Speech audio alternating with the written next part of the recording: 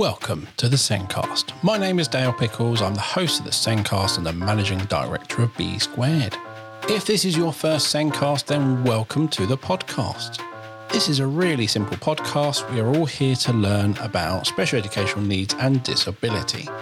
And in this episode, we're discussing executive function skills and the impact on these of being neurodivergent. My guest this week is Victoria Bagnall, the co-founder of Connections in Mind. And Victoria is a neurodiverse teacher who has specialised on raising awareness of executive function. The Sencast is created and produced by us here at B Squared. We are here to help schools to show the small steps of progress pupils with SEND make. We cover a wide range of abilities across England, Scotland and Wales. So we're not just doing the English curriculum, we're doing lots more. And if you are a primary school struggling to show progress or struggling to identify where a pupil isn't making progress, then we can help. And did you know you can use B Squared's assessment software for more than just pupils with SEND? We have now updated B Squared so you can use it with all pupils in one system, saving you time, saving you money, and simplifying the whole process around data and showing progress. It's much simpler. Visit the B Squared website or click on the meeting link in the show notes to book a meeting with me, and I will take you through our assessment software. Now, let's get on with the podcast.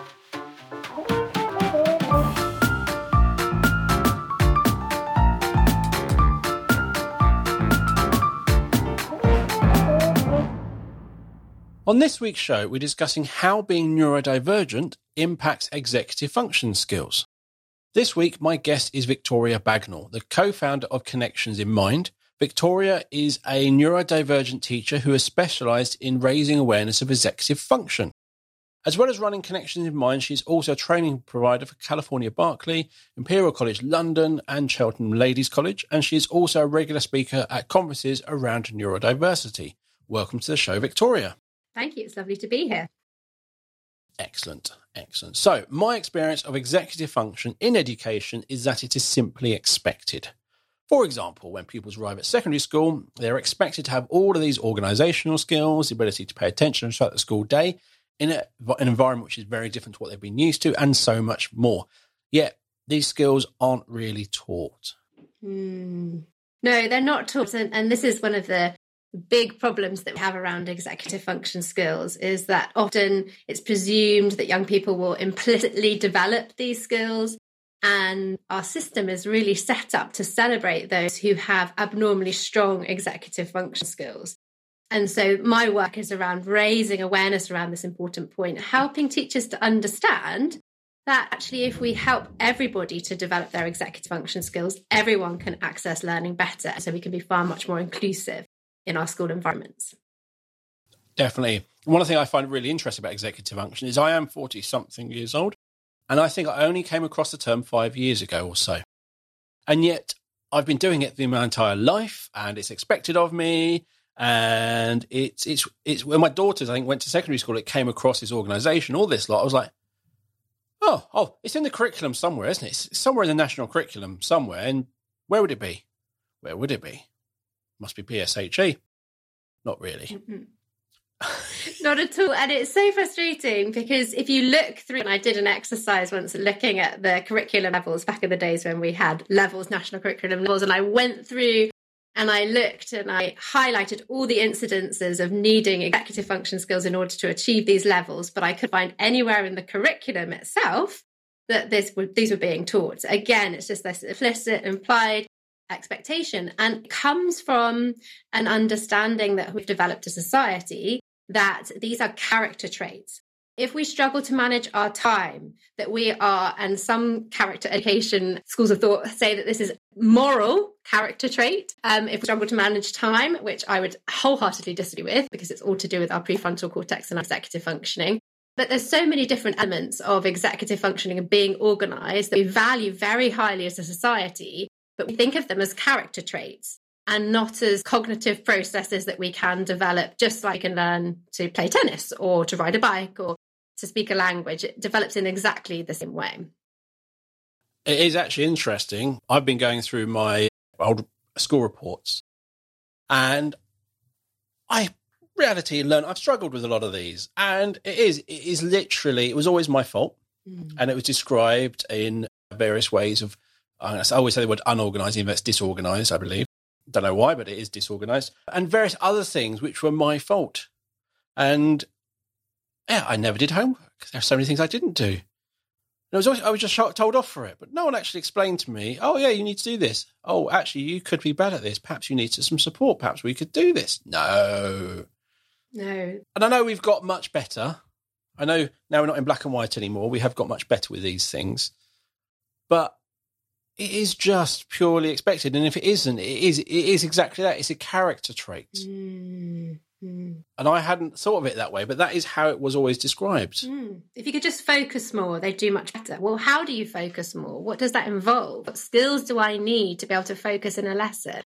And what kind of brain state do I need to be in? Because this all links in very much to the understanding of different brain states. And when we're dysregulated, when we're living in our fight, flight or freeze part of our brain, our amygdala responses, then we are less able to engage our prefrontal cortex where the executive functions are found.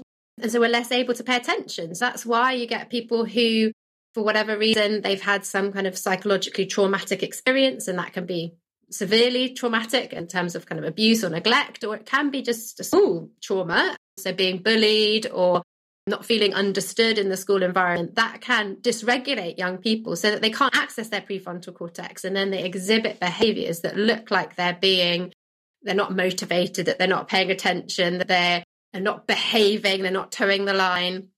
And it's misinterpreted as naughtiness, when actually it's a difference and a disability in some instances. Can you add the term immature into that list as well? If I had a tally chart for how often that appeared in my reports as a child, he's immature, and I'm going, I'm a child. What? Exactly. What do you mean? Exactly. What does that mean? When you're telling a 9-year-old he's immature, it's like, I don't understand. Yeah, but this is a really interesting point. And one that I often come across in the teacher training that we're doing. And when we show the slide of brain development and how long it takes for the brain to develop, and knowing that the prefrontal cortex is the last part of the brain to fully develop, our human brains don't fully develop until our late 20s. But our prefrontal cortex is the last part of the brain to develop. So when you're telling someone at 9 that they're immature, actually what you're telling them is that they're normal and that everyone else is doing a really good job of towing the line and complying with what's expected of them, because they probably have abnormally strong executive functions. And so it's really unhelpful to tell someone they're immature when actually they're probably performing typically for the brain development at that age. Is there any research in the whole summerborn and executive function then? Oh, I love that. I love it. I get to ask all these phrasing questions, and I throw them at you, and you were going, no, I did. You just glitched slightly. So maybe just ask the question again. So I'm a July birthday, end of July. So I was just wondering, is there any research around kind of that expectation around executive function and the summerborn? Absolutely. And it's so fascinating. So what we do know, there's research that has been shown executive functions are very strongly linked, and executive function challenges are strongly linked to ADHD traits. And so a lot of people that struggle with their attention, concentration, organisation skills, etc., have a diagnosis of ADHD. And what you can see very clearly from the data is that those children who are July born, or they're very, very young for their year, are more likely to get an ADHD diagnosis than those who are older for their year. And that is, you can statistically show that. And so that's clear evidence that this is about misunderstanding the development of our human brains.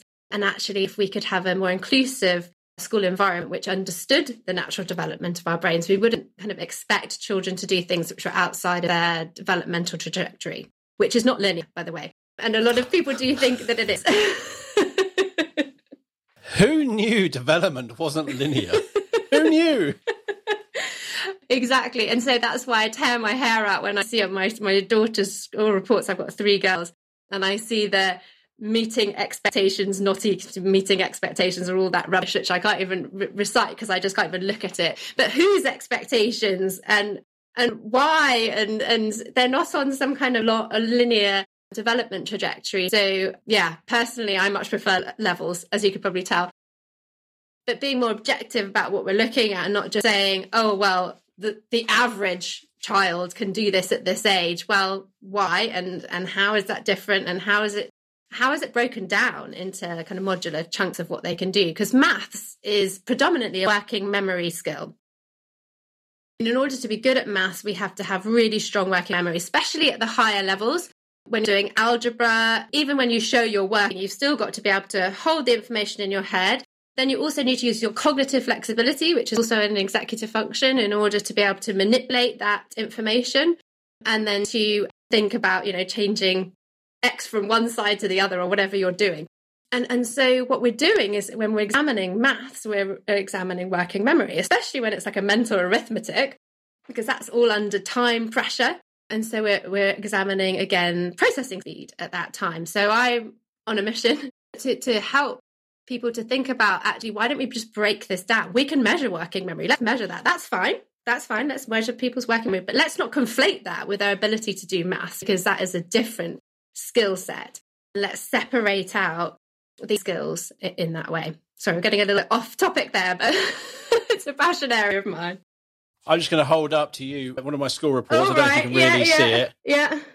But it says on here, average mark, 72%. My attainment, 2, 1 being the best. My effort, C. My exam mark, 100%. And it's like, and it's still not, basically it just says, I'm not doing the work in lessons, I'm distracted.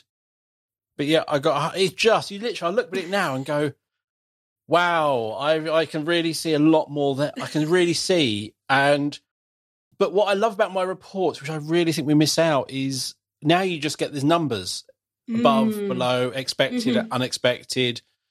You don't really get anything about your child. So I can look back at my reports and I can really see what they meant, and I can reflect on it and go, yeah, that is still true, and things like that. I look at my daughter's reports, it's like, oh yeah, she got a 2 there, or she got a 3 there. What does it mean? Doesn't tell me anything. Doesn't tell me why or anything. It doesn't help at all.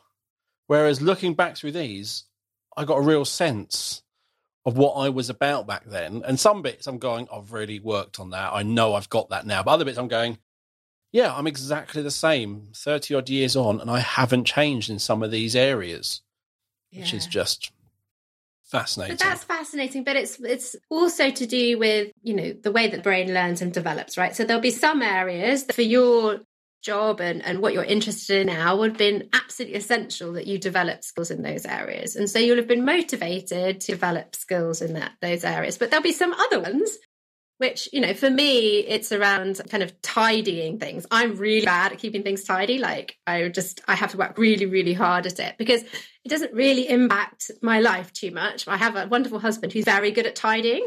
I didn't just marry him because of that, but he's really, really good at tidying. So he does that, and I don't feel like the need to work on my tidying. I know I could, but it's not something I'm motivated for. And so it's really interesting when we're thinking about these areas. It's not saying, oh, well, that's just me, that's how I am. Yes, it is part of how our brains develop, which is what makes our personality. But we also always have to remember that the brain is plastic and that we all can develop skills. That doesn't mean we should, but it's just that's available to us, and we can develop these areas if we want to and if we're motivated for it. And the brain learns much better when we're motivated too.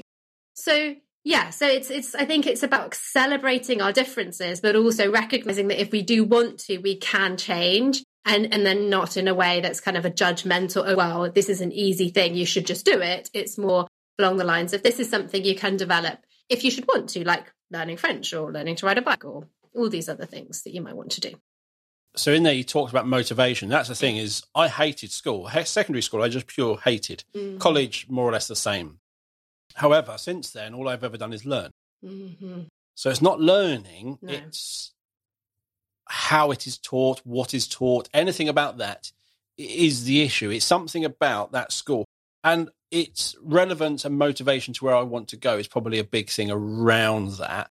And we've done this on the podcast a few times, talking about why am I learning this? What is the benefit? What is that relevance for me? Because if it's relevant, I'm going to pay attention. If I see this has no relevance to me, then I am just going to go find something which I'm interested in that's somewhere else in this classroom. Absolutely. Absolutely. And we can all relate to that as adults and as teachers too. I mean, the amount of times where I do a teacher training and I go around the class and I look the group, and I look and I see who's not engaged, and I relate that back. Some of you, for this isn't relevant. This isn't something you're interested in, and so you're looking out the window and stuff. It's exactly the same for the students that we work with, and we mustn't think that they're just kind of these cups to be knowledge to be poured into.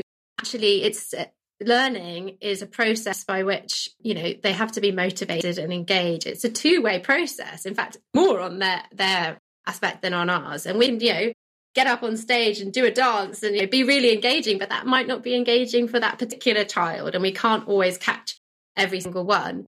And so I have a dream of an education system which allows young people to follow what they're interested in and to choose their learning, and to, yes, we can kind of guide and develop that, but we can allow young people to follow their own learning journey. Because like you said, learning is different from school. And currently school is a place where I would say 20 to 30% of the children that are in those school gates don't really want to be there, because of an SEND or because they've got other priorities in their life. And if we can create a place where they want to come to, where they get amazing experiences and they're learning and they're doing things outside of a classroom with their hands, then we can create, a generation of people who are problem solvers, who can maximize the use of their brains rather than just seeing them as little cups to pour knowledge into, which, to be honest, most of the time, most of it just falls out because they're just not interested in absorbing it. How dare you say my daughters are not problem solving? They both know how to problem solve a 7-mark question.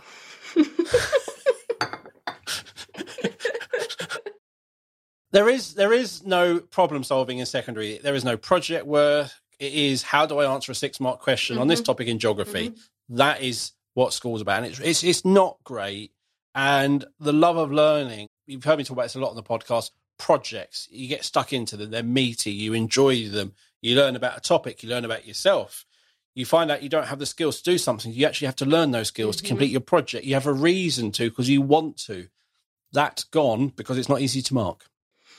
It's not easy to assess on a national level, so we don't do that. SAEs have gone, things like that have gone. Now, I have heard that exams are there's a load of thing around it, and I was like, actually, that's a fair point. But overall, projects not being in secondary school is a big negative to me. Absolutely. I think what's interesting there as well is that you need a lot of executive functioning to do projects. And so what we're doing by taking out project work from schools is we are taking away the opportunity for teachers to teach these executive function skills. Because if you don't have a long-term project to work on, how can you expect young people to develop these skills?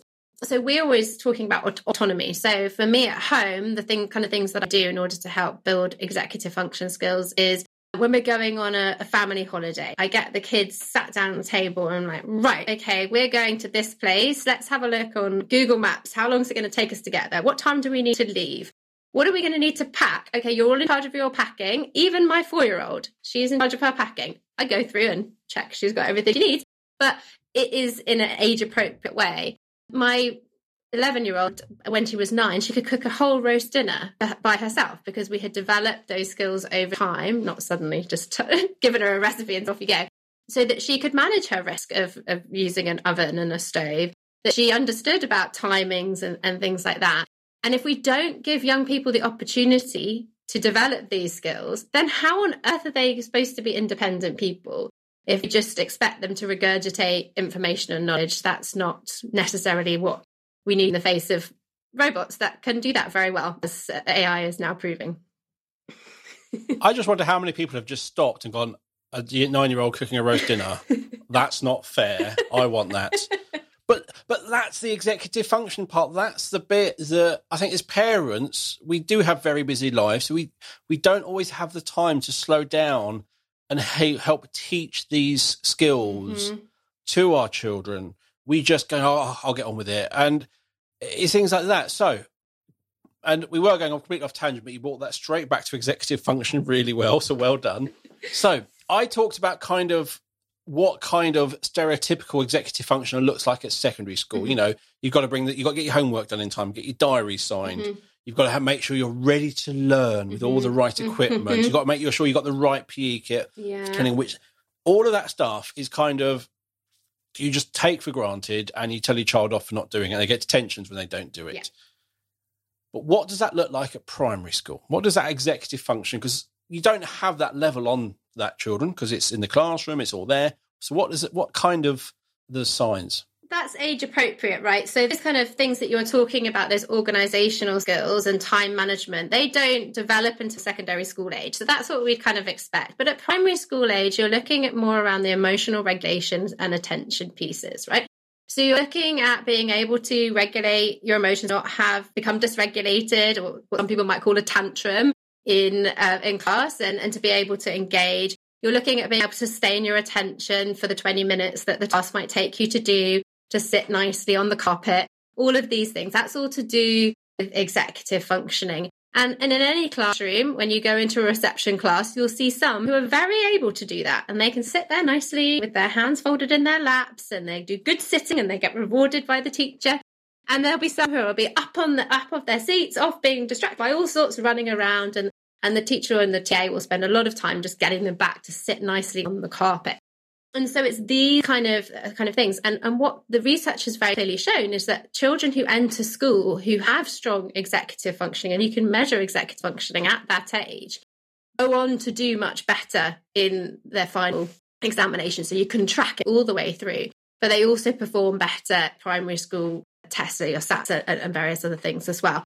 So we can see that from a very, very early age that these differences in executive functioning have an impact. But again, just rewarding and praising children for good sitting is not good enough. You need to then teach them how to sit carefully and what to do when they're feeling distracted, and how to let all of their emotions out in a safe and controlled way, and without having a tantrum. And I use that in inverted commas because I prefer becoming dysregulated. And so if we just reward or punish the desired or undesirable behavior, we're not developing these skills. And if we see the skills, then we can develop them in exactly the same way develop every other skill in schools. We don't necessarily do that through praise and through punishment. It needs to be done explicitly, and it needs to be shown exactly what needs to be done. And that's different for every child. So what helps you to become self-regulated or to self-regulate will be different to me. And that's different, but it's about having awareness of all the different techniques we can use, testing them out in a controlled environment and working out what works for us so that we can become self-regulated. I didn't learn what my strategy was until I was 40. Okay, imagine if I'd learned that in reception. Imagine if I'd known how to regulate myself when I was 5 or 6. Imagine how different that my life might have been in that way. So that's what we're talking about at primary school. So before I go on to what I actually want to say, I'm guessing you probably shouldn't, you're not recommending that when my wife is shouting because I've done something wrong, I shouldn't just say to her, you're just being dysregulated. That probably won't go down well. No, that's not the best way. The best way, in fact, is to recognise her frustration or whatever it is, and to say how hard it is. And you have to do that genuinely. So you have to regulate yourself, because often you'll be triggered by her dysregulation. So you need to self-regulate first, and then you need to go in there with, you seem really frustrated. I know that's really tough. And that's it. Leave it there. No but, no what, no if, no nothing. Just that. Let her self-regulate, be there, give her a hug, and then talk about what happened so that you can avoid those confrontations or those difficult things in the future. But that's the process you need to go through. But isn't that more or less what you should also do in the classroom? Absolutely.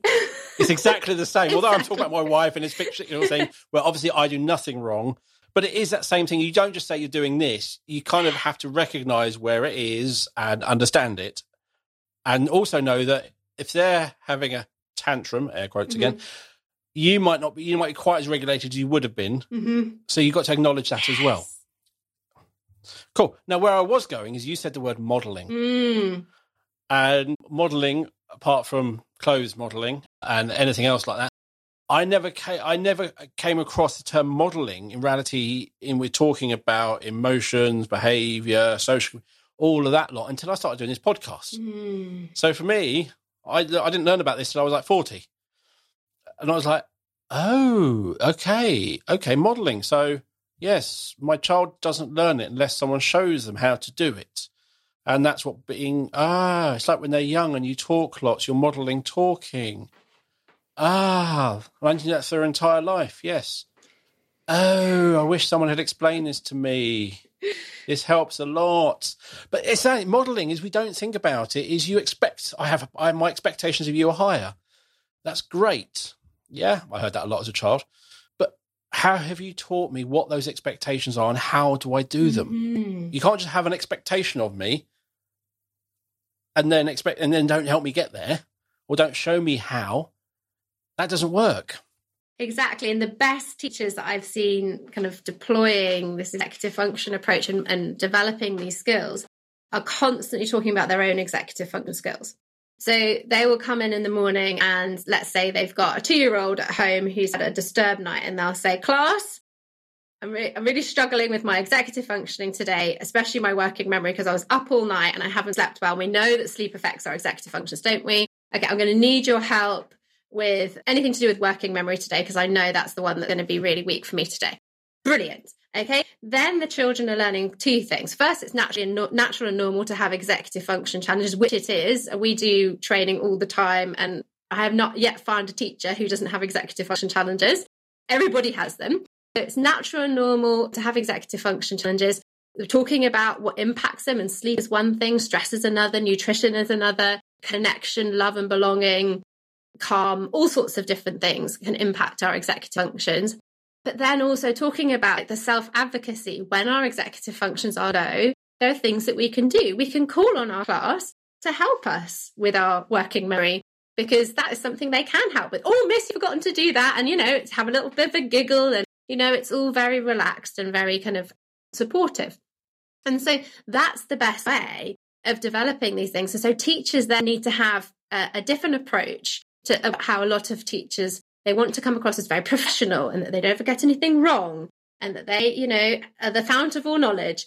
But actually that doesn't help young people when we're not being real, we're not being vulnerable in front of them. And you have to have a very strong relationship with young people in order to do that. You couldn't just walk in as a teacher and start doing that because you don't have that relationship. But if you have a strong relationship with young people, you can model these things and you can show them how to be kinder to themselves about these challenges so that they can then access their prefrontal cortex more, because you're more likely to be able to access your prefrontal cortex if you're not stressed and worried about what everyone else is thinking about you, if you're going to let yourself down.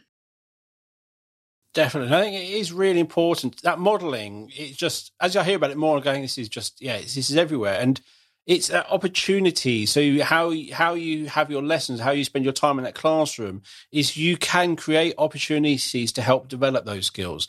And I think the whole accepting other people's points of view and all those sorts is a big part of this. So you're doing a topic on the Romans. What do we want to learn? And actually, yes, there's always be the first 3 children. You can literally, most teachers will know the first 3 children who will shout out what they want to do. But they also would probably name the 3 who will never shout out, who will have to eke it out of them, or just. But you're giving every child a lesson in there. You can give every child an opportunity. They're part of that thing, and they might come up with a suggestion, but they might not have really thought it through. And you can help them have. But that whole actually having a conversation and thinking about things and also adding to other people's points of view. All of that, to me, is part of executive function. Absolutely. You're so clear. And one of the things that people often get confused about is why, if you have executive function challenges, so if you're neurodivergent, because it tends to be, if you're neurodivergent, you have executive function challenges, you really struggle to write cohesive essays that really kind of concise and follow and answer the question. And that's because what we're talking about with executive function is not just the emotional regulation, it's not just the organisation, but it's also filtering. It's about taking everything that you know on something and filtering out the salient points to put into an essay. It's about having a topic of the Romans and being able to choose one thing that you want to put your hand up and ask the teacher or say that you want to do, because it's just overwhelming all the things that you want to know, all the kind of areas that you could go down. So so this filtering out, this being able to prioritize what's important, being able to not just spout out the first thing that comes into your mind, but kind of think through the process and have a process for that is all about executive functioning too. Yeah, absolutely on point. As Victoria was saying that, I was laughing and having a huge realization moment. I've talked on the podcast before about how I don't live in a paper world. My dad worked for IBM. We had a computer at home. When I was in junior school, we had an IBM PC and I could do my homework on an IBM PC before they even got into most people's homes. So we were ahead of the schools. It was so much fun. But I would kind of have almost like verbal diarrhea, as I now call it, a brain dump through my fingers. And then I would read it all and go, well, that's rubbish, and or I realised as I do this, I kind of hit the same point 3 different times in 3 different ways, but it's in 3 different sections, and I reorganise it all. So I was doing this at secondary school in Word or Work, Microsoft Works as it was back then, and kind of just reorganising it on the screen. Whereas at school, I was supposed to be doing this in paper, and it made no sense because it was always all over the place. I'm not writing it out 5 different times. And even now, I will do a full-on brain dump of what is in my head into Word. And I can fill up 20 to 30 pages. And it's in no order. Then I have to think about the order. And as I think about it and I work out that story, because I'm reading it all, I can work out what's... But my way of writing is very different to most people's, who seem to have this natural ability to go, I'm going to start here, and I'm going to, in 2 pages' time, I'm going to end it. How do you do that? I do not know. I will write 30 pages. I could end up with 40, or I could go down to 20, but I have to do this brain dump first. And it is that this is what's in my head. This is what I want to get down. But at the moment, I don't know what's important. Exactly. That comes later. When I can see it all, I can then actually go, what's important? Yeah, in a typical neurodivergent way, just kind of off on a little bit of a tangent, but just relating something to, I also do some tutoring on the side of my general work, and I was working with a young man this weekend who is doing his A-levels and he's doing his geography A-levels, and he has extra time for his geography A-level, but we worked out he had 25 minutes to write a full essay with 5 paragraphs about a particular topic. 25 minutes, and he has extra time in order to do this. And if you're neurodivergent, that's just impossible, because you cannot get everything down that you want to say on the topic and filter out everything else that's not relevant and put it together in a cohesive argument. And so he is being set up to fail just because of the way that his brain works. If you asked him about the topic, he can tell you everything you needed to know. It's not a lack of knowledge. It's just the way that he presents information. And with time, he could do that himself. And that's why things like ChatGPT are so brilliant. I don't know if you've used it, but for me, like, it's so great. You give it a few instructions of what to say and da-da, there we go. And it can have references and all this. And of course, you wouldn't then just use that and pass that as your own work. You then go in and look at it and embellish it and check references and maybe add your own references and things like that. But it helps to filter out all the distractions and all the other kind of ideas that we as neurodivergent people might have, and put it into something that can be digested by other people. And it always gives it a structure. It gives you this is the preferred structure across the whole of the world. Is you start here, you go here, you add this extra bit in here, and you end here. And it's yeah. But that's the thing. You've literally, no one has explained that the way I do things is like an executive neurodivergent thing, and that's life, and I'm stuck with it. No one has ever said that to me. That is fascinating. The way I've got a colleague who, as soon as I finish this, I'm going to tell him, you do that, yeah, that's because of this, and that's this. He'll be like, oh, yeah. You've had a light bulb moment. So at Connections to Mind, we talk about these light bulb moments, and we really think it's a different way of looking at so many of the challenges we face as human beings. And once we're able to look at these things from a different perspective, it enables us to find solutions. Because if now you're going and you're thinking, okay, this is to do with filtering out, prioritizing, maybe you'll develop strategies that can help you a bit better, rather than just thinking, oh, this is just me and this is how it works. There are ways you can improve. I am much better at writing essays than I ever used to be. But it did take until I was at least past 28 when my brain was fully mature in order to be able to do that. So again, asking young people to write essays is beyond the capacity of their brain. It's only those people who have abnormally strong executive functioning that will be able to do that in an effective way. Again, why the system currently is discriminatory against the masses. I remember even back in primary school, the structure of my stories were horrible. I'd obviously start something and just meander off. And where I started and where I was going to go end was completely changed halfway through because I had a new idea which I wanted to explore. And then it go, oh, actually, I've written 2 pages now. I need to end it. And I just ended it because I had to end it. And I know that I got ripped apart from my story writing and stuff. And it's like, and I never knew what I was kind of doing wrong. Okay, I knew what I was doing wrong. I was writing bad stories, but I didn't know why. And executive function, this thing that everyone has to have, everyone needs to learn about, but no one really knows about. And imagine if your teacher had been able to identify that way back and you had gone through school with a teacher and set of teachers that understood this was the challenge for you and could help you develop strategies.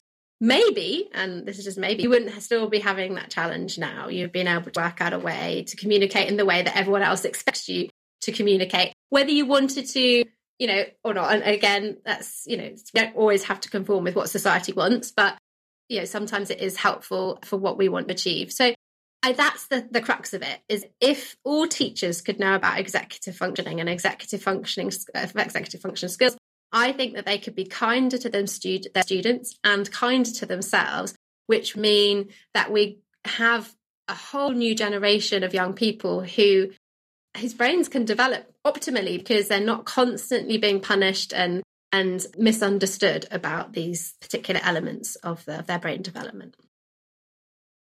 Definitely. And it's also, there are so many tools out there which can really, really help. And my favourite one is simply an alarm on your phone. Mm-hmm. So my daughter is a nightmare for getting her diary signed. She always remembers it on Monday morning as she's leaving for school, and she leaves for school early for some weird reason. So she comes into our room really early, can you sign the diary? So it worked for a while. I got her to set an alarm Sunday evening, like 6:30. And she, for a while, would come along and get her diary signed on Sunday evening. And it worked much better, and she didn't have a stress in the morning. There was no chance of the detention because she didn't get this signed. The fact that everything came through via an app, and this paper, signing a paper document is just a hangover from last century, is a whole different thing. But it was things. So and I've seen there's lots of apps. My other daughter uses organisation apps. Mm-hmm. Yeah. So she'll put her school timetable into an app on her phone. Mm-hmm. She'll put in her homework on there and things like that. And she puts it when it's due and things like that. So there are lots of little tools which you can use to help. And I think the more, especially as they get into secondary school, the more you can give them the tools to support themselves, the better. And the more opportunities, so like your holidays, we do that. I do find with my children, if they understand how far, where, how long, the weather, what we're doing, what it's going to look like, the more comfortable they are about the holiday. But also the more they kind of know what they need to bring. Mm-hmm. I don't know what will keep you occupied in a 4-hour journey. I don't know what will keep my daughters. One of them will just be happy on their own. Other gets very bored. But if they have that opportunity, they can actually think about what I want to take. And it helps them. Empowers them.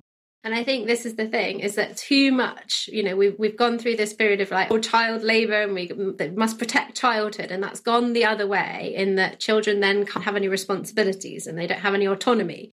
But actually they can still have a wonderful childhood, but still develop their executive function skills. And we don't need to be their prefrontal cortex for them. It won't develop if we are being it for them.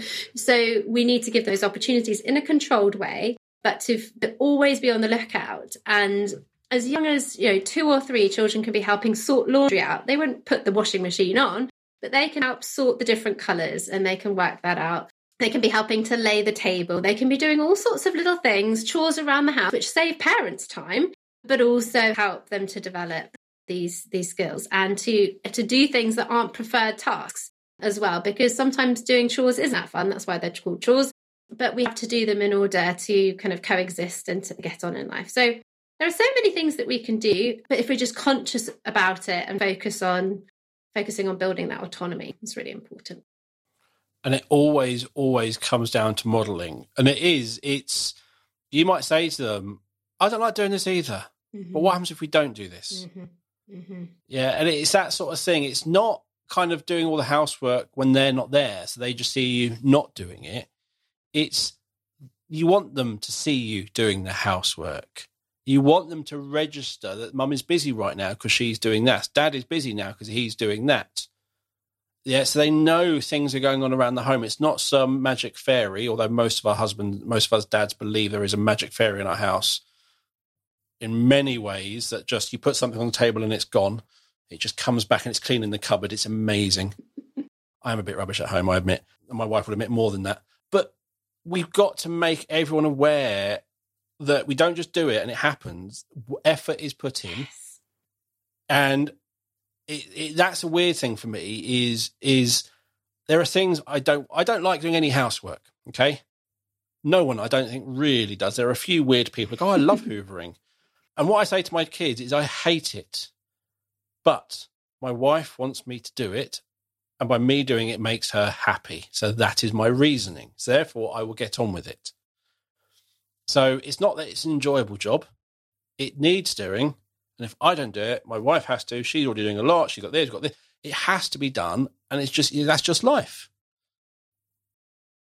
Absolutely. And I think it's just, again, modelling, like you say, modelling, talking these things through and helping them to find a way. And what I tend to find is, okay, so for example, if I've got 3 kids, we've had a bad morning getting into the car and we're late for school, right? Instead of, blowing my lid, which, I might have done in the past, come on, get in the car, what's going on? I still remain calm as much as I can, get everybody in the car. And once we're kind of down the road and on the way, just calmly say, okay, that wasn't great this morning, was it? What happened? What went wrong? And how can we learn and do better next time? And they have so many great ideas. It's great. I put it back to them and they come out with all these ideas of what we can do and they put them into practice. If they have come up with the ideas, they are so much more likely to do them than if we kind of say, right, what we're doing tomorrow is we're going to do this, and like roll their eyes and whatever. Whereas if they've come up with the ideas, they'll be more likely to put them into practice. And then we just need to help them to do that over 6 iterations. So one of the key premises that we have at Connections in Mind is the research that shows that habits aren't formed overnight. You don't just suddenly wake up being able to do these things. You need to do it over the long term. And research shows it's about 60 iterations of a task. So that's 2 months if you do something daily. And if you do something weekly, it's over a year. So it does take a long time to form new habits. And our responsibility as parents is to help them come up with a strategy that's going to work for them and then support them to keep doing it over 60 iterations. And that's why schools are such a great place to do this, because they have routines already that they can build on to help do these things. And so we need to make use of that, and we can do that at home too. I think that not reacting in the moment is a very hard thing to do. I do a lot of reflection with my kids either in the evening or over the weekend. And a lot of the time I ask, especially like if the morning's gone badly, especially at secondary, that's gone into their day. And their day started off badly, but it got better. And you're like, and when did that start? Cool. And why did I do that? Cool. And why did it do that? Cool. Because actually it all started because of this one little thing. And it's that realization that sometimes things snowball. And it's never intentional, generally. It's just the way, by you not doing that at that point meant I didn't get to do that, which meant you wanted me to do that. But it's helping them reflect on that when they're calm, when they're completely disconnected, when they're not going to shout at you because you ruined their day, but a completely different time. It really helps. My daughter, who's just over half term, was doing some geography work experience. And then on the other day, we did some geography field work. And she was telling me how tired she was, but how much she really enjoyed it. So I said, okay, so we'd spent the whole last 4 days, you've just done geography stuff. Really hands-on. She loved it. And I thought, if you were doing your other subjects, how do you feel? She went, oh, rubbish. I went, so that tells you something about your future career then, doesn't it? And that ability to reflect, kids aren't born with either, is reflection in executive function. Yeah, it's metacognition. And it's one of the latest skills to develop, so it doesn't fully develop right at the end period. So that's why it's very difficult for young people to self-reflect. And if you think about it from your own reflections as well. Just think of kind of all the kind of risky behaviours and things that you did when you're kind of an adolescent and early 20s, and when towards the end of your 20s, you're much more able to be self-aware, to think about the impact of your behaviour on other people and so on and so forth. And often we project our adult ability to be metacognitive onto young people, but actually they can't do it. And so helping and guiding and supporting them to make those reflections is the best that we can do to help them to develop that skill. But they won't be able to have that kind of helicopter view of themselves and see the impact of their behaviour naturally until their late 20s. Wow. Mm-hmm. I love it. I love learning. That thing is, my daughter, when you sit there and frame it in a certain way, you'll hear a surprise in her voice, and she'll sit there and go, ah. And you just know that she's just had a big realization. And then I walk off and I leave her with that. And it does form into things. She's now got, at secondary school, she had no direction. Since A-level, she has a direction. Mm-hmm. And you can just ask her questions and she'll give you the answers. And you can kind of repeat the answers back to her, and it will help her think about it. And it is just fascinating. And yeah, I could not reflect. I mean, reflection for me came... late 20s, early 30s is when I really started. I took that as I became a dad in my late 20s. Mm-hmm. So I took it as I'm a dad now. I'm thinking back to my childhood. It was me being not actually that part of my brain finally fully developed. I actually went, okay, almost like I have options. How do I want to be a parent? I watched a lot. We watched a lot of Super Nanny. Oh. Yes. And Super Nanny was really, there's so many things I've learned from that. And it was a fail to prepare to fail is basically how I can sum up her whole thing. That if you don't put the work in beforehand, so if you're not doing the modelling, you're not doing that work, you're not helping them go like, this is where we're going, this is what we're doing, this is all the stuff we're doing, now go pack. If you just say go pack, it'll go completely wrong. Mm-hmm. And then you'll get really stressed and angry that you've got to do it your own self. But actually, if you do all the work beforehand, although it's extra work, in reality, they are much more involved and they'll do it the way you want it and the way it's needed and be much more. When you go through, you check and go, yeah, you got it right. Rather than hang on, all she packed was a Barbie doll. She hasn't even put a single bit of clothing in yet. And then you have to, it's that sort of thing is put a bit of extra work in beforehand, do the modelling, do all this lot. The rest will come. Whereas if you don't do it that way, you've just got a lot of stress from everyone.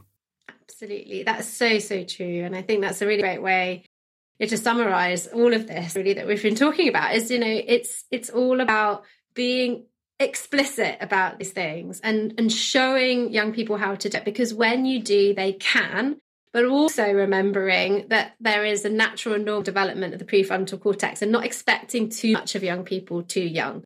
And being kind and compassionate to them when things go wrong, because it is part of their development. Just the same as you wouldn't shame someone for, mispronouncing, a French verb or something like that. You would just help them to learn how to pronounce it correctly, or failing to hit an ace, in a tennis match. You would then just show them how to do it. Because shaming and punishing people doesn't help them to develop skills. It only makes them feel worse and actually makes executive functioning worse, because then you're in your dysregulated part of your brain, unable to access your prefrontal cortex. So yeah, let's move away from shame and punishment. Let's move towards co-constructing strategies that really work for young people and supporting them to develop them into habits over the 60 iterations.